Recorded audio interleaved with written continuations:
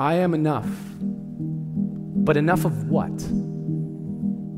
Every time I hear those words, I feel like they keep getting stuck up in my head, conflicting with all the words that I've said to myself on repeat for most of my life. Yeah, I haven't been very nice to myself. Bottom to top, I spent most of my time focused on why I was not enough. Flat feet, too slow. Chicken legs won't grow. Like self-deprecation was an occupation, I went pro long ago. And I know that the mind learns through repetition. And no matter how quiet I speak, it's always around to listen. Creating the vision of who I am based on my self-talk. So why not speak what I can and stop all the can-nots? Because I got a lot of knots. I thought a lot of thoughts that brought a lot of nada, so I fought to make them stop. And I finally gave my ego what it wanted, and I told it what I am not. I am not dumb. I am not ugly. I am not giving up.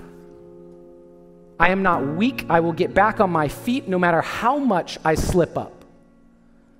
I am not broken, I am not afraid, and so when the going gets tough, I can see what I am not, and it reminds me I am enough.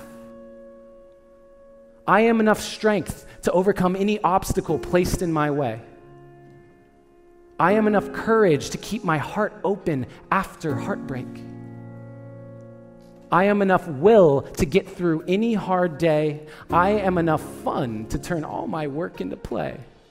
For everything I'm not, there's something that I am. For everything I can't, there's something that I can.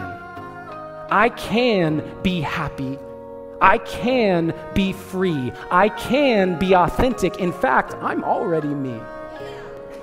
And so for the rest of my life, I will do whatever I can to remember that, yeah, I am not a lot of stuff, but there's one thing I am. I am enough.